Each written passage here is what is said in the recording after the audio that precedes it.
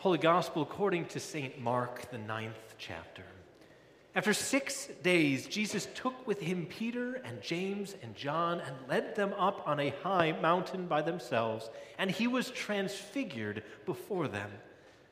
And his clothes became radiant, intensely white, as no one on earth could bleach them.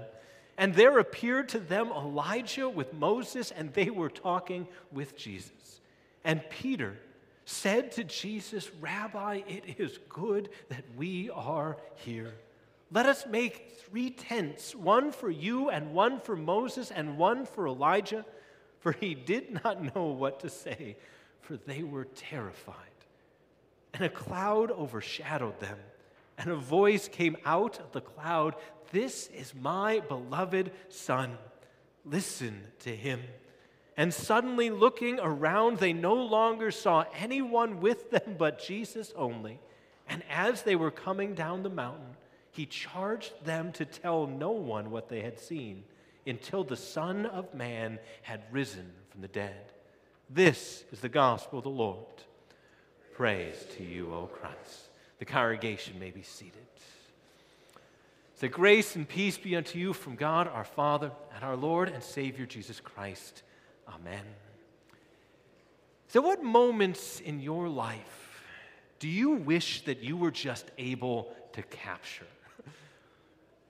I mean, I'm talking to just be able to just remember every detail, to have everything just the way it is, to capture those mental images, everything that was heard or said or seen, to be able to treasure it, to be able to relive it, to be able to not let anything go.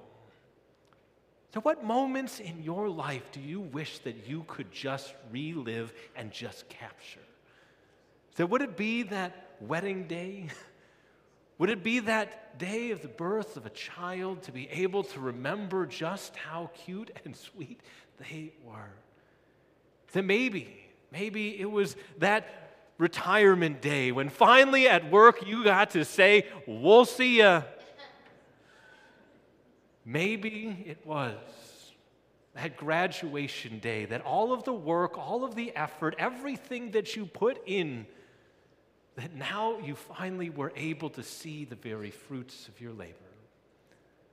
That I don't know what those moments might be. That sometimes we catch it right there in the middle of them, of just how precious they are. That for me, when I came here to Calvary 10 and a half years ago, my daughters were much smaller. And after every single service that they were there with me, is that they would walk out of church with me every week holding my hands. They don't do that anymore. 15 years of age, I don't think I could pay them enough money to do that with me anymore.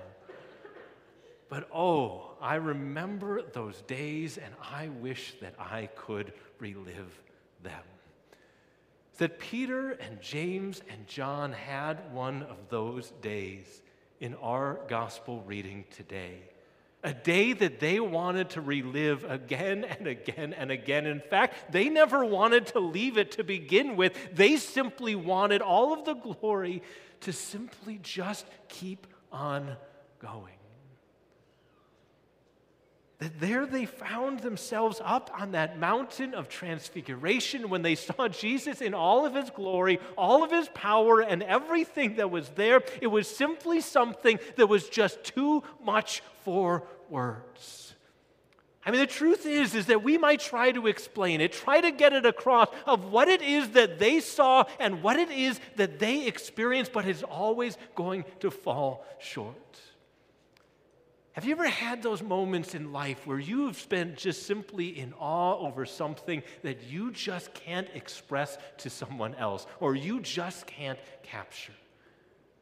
That maybe it's a sunset or a sunrise, or you find yourself in some beautiful part of God's creation and you are just in awe and just want to take it all in.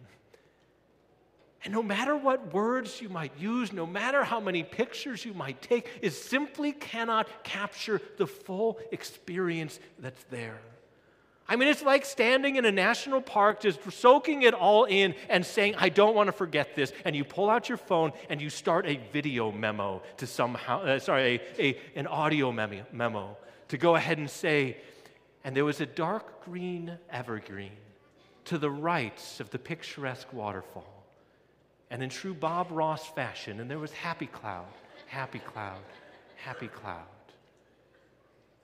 It's just going to fall short. It doesn't express the very experience that you had. But I mean, isn't that the point of transfiguration? Isn't that the point of what it happens here, that there's something that happened that you simply can't contain? See, we learn in this transfiguration two very important things that it wants to get across to us. It wants to get across a truth about Jesus and a truth about us, and it wants us to hear these things loud and clear. That slowly but surely over Jesus' ministry, he has been letting out all of those little breadcrumbs, trying to lead people to who he is and what he was all about. Is that slowly but surely Jesus allowed his identity and who he is and what he was about known to others. And what do we see as we read those gospel accounts? That they kept asking, who is this? Who is this that does this kind of miracle? Who is this that does this kind of healing? Who is this that teaches this way? Who is it that can calm a storm? Who is this that can cast out a demon? Who is this guy? And in Mark chapter 8, Jesus finally came and asked his disciples, who is this that they are saying that I am? They began to say those very accounts of the crowd that some say that you're John the Baptist or Jeremiah or one of the prophets, maybe Elijah, is that all of these different things. But Jesus said, what about you? And Peter answers the million-dollar question of, you are the Christ, the Son of God. And Jesus then begins to explain of what that means for him to be the Son of God.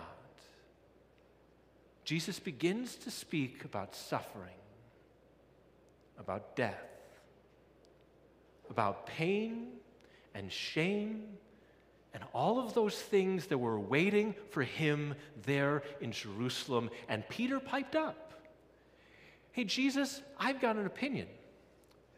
I don't remember asking your opinion, Peter. Well, I'd like to share it anyways. And Peter began to tell his very Christ, you know, that Son of God, what he thought of his plans. And our reading today says, and after 6 days, well, what has it been 6 days since? 6 days after Peter let Jesus in on his plans, Jesus took Peter up on a mountain. And Jesus showed him the very heart of who he is. The very heart of the Gospel of Mark is right here in this Mark chapter 9. Something that Mark has been trying to tell since Mark 1, verse 1, the beginning of the gospel of Jesus Christ, the Son of God. Mark doesn't wait. He says, this is who he is. And yet, Peter and the disciples, as much as Jesus just kept leading them, could not get it.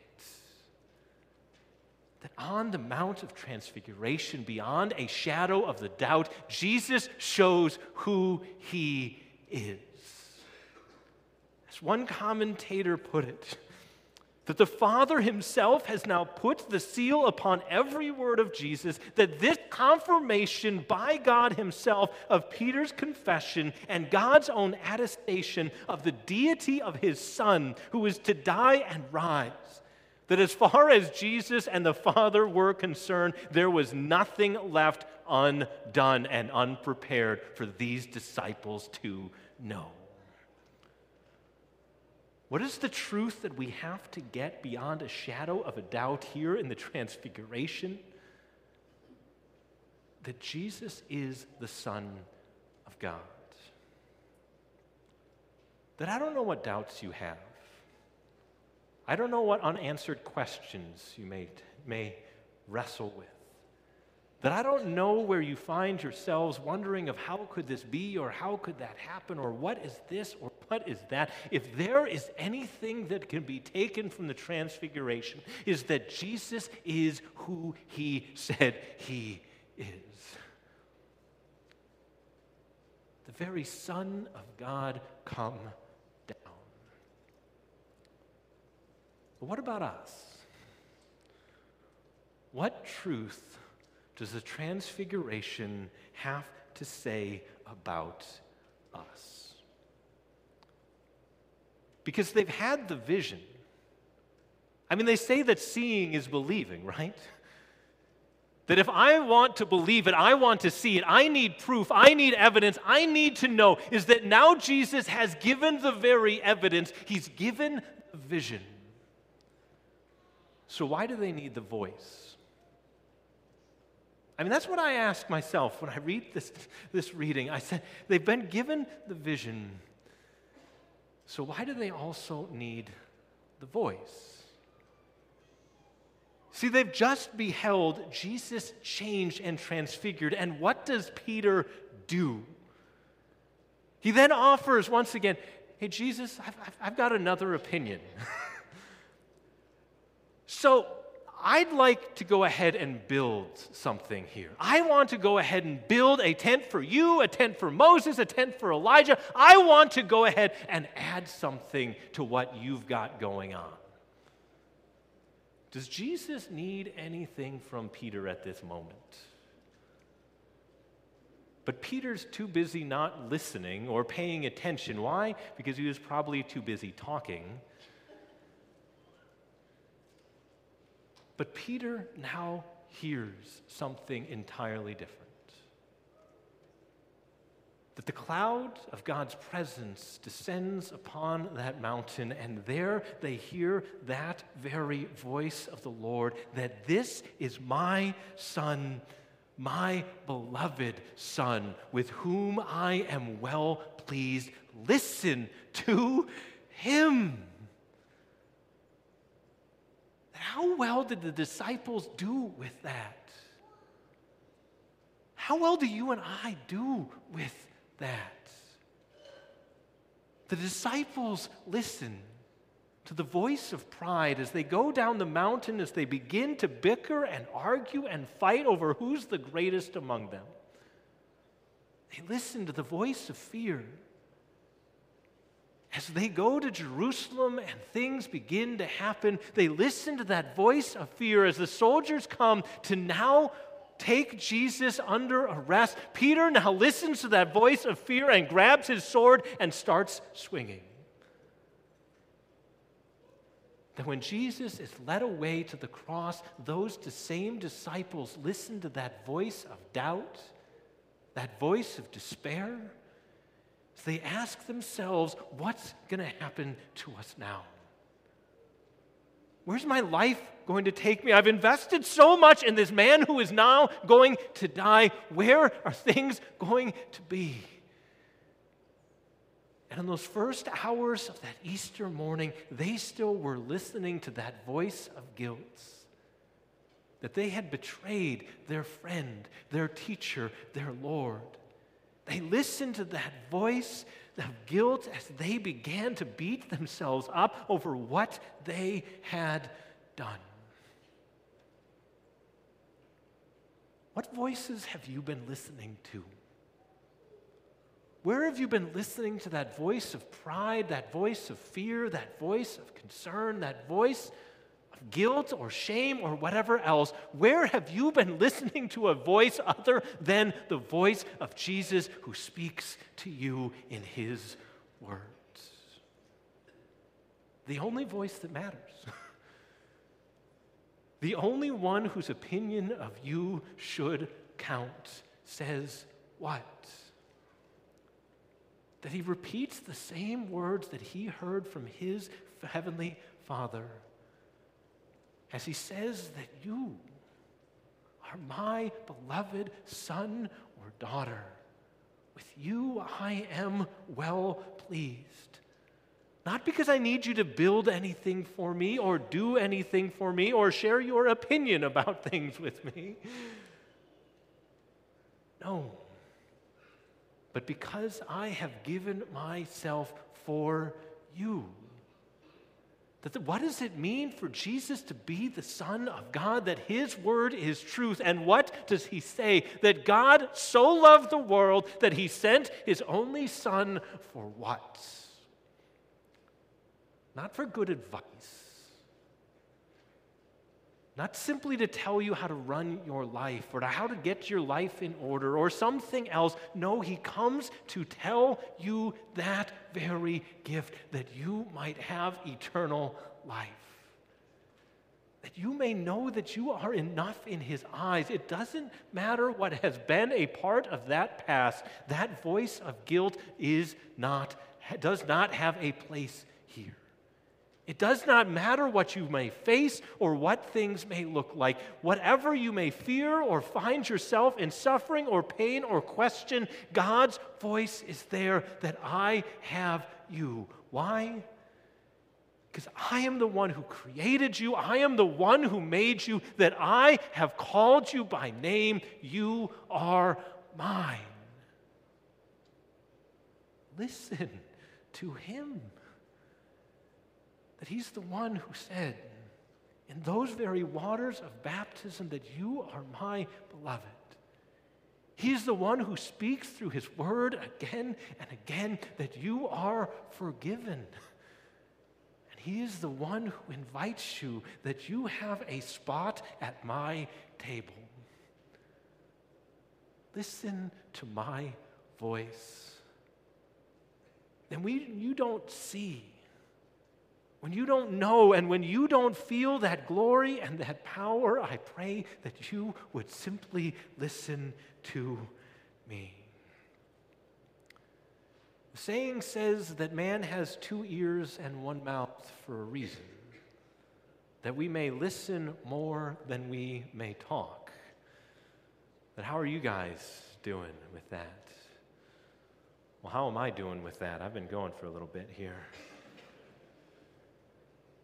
That how's your listening? That may our God remind you of what he has done, and may you look to him. For how did Peter proclaim it? In his letter, Peter said, we were eyewitnesses of his majesty. That John said that we have seen his glory, glory as the only Son from the Father, full of grace and truth. Again, John in his letter said that we have seen, heard, we have looked upon and touched with our hands concerning that word of life, that life that was made manifest. We have seen it and we testify to it and proclaim to you this eternal life. That you too might have fellowship with him. That he speaks his word again through his disciples, again through his people. That will we listen to his word? May our God grant to you this day and every day that peace that will guard your hearts. And let us go to him in prayer. Heavenly Father, we thank you that you have revealed your Son to be that true Savior, Lord and Master of all, to be your true Son. We pray that you would in all things lead us to him, that we may find our peace and our very care in all that he has done for us. All this we pray in your Son's name.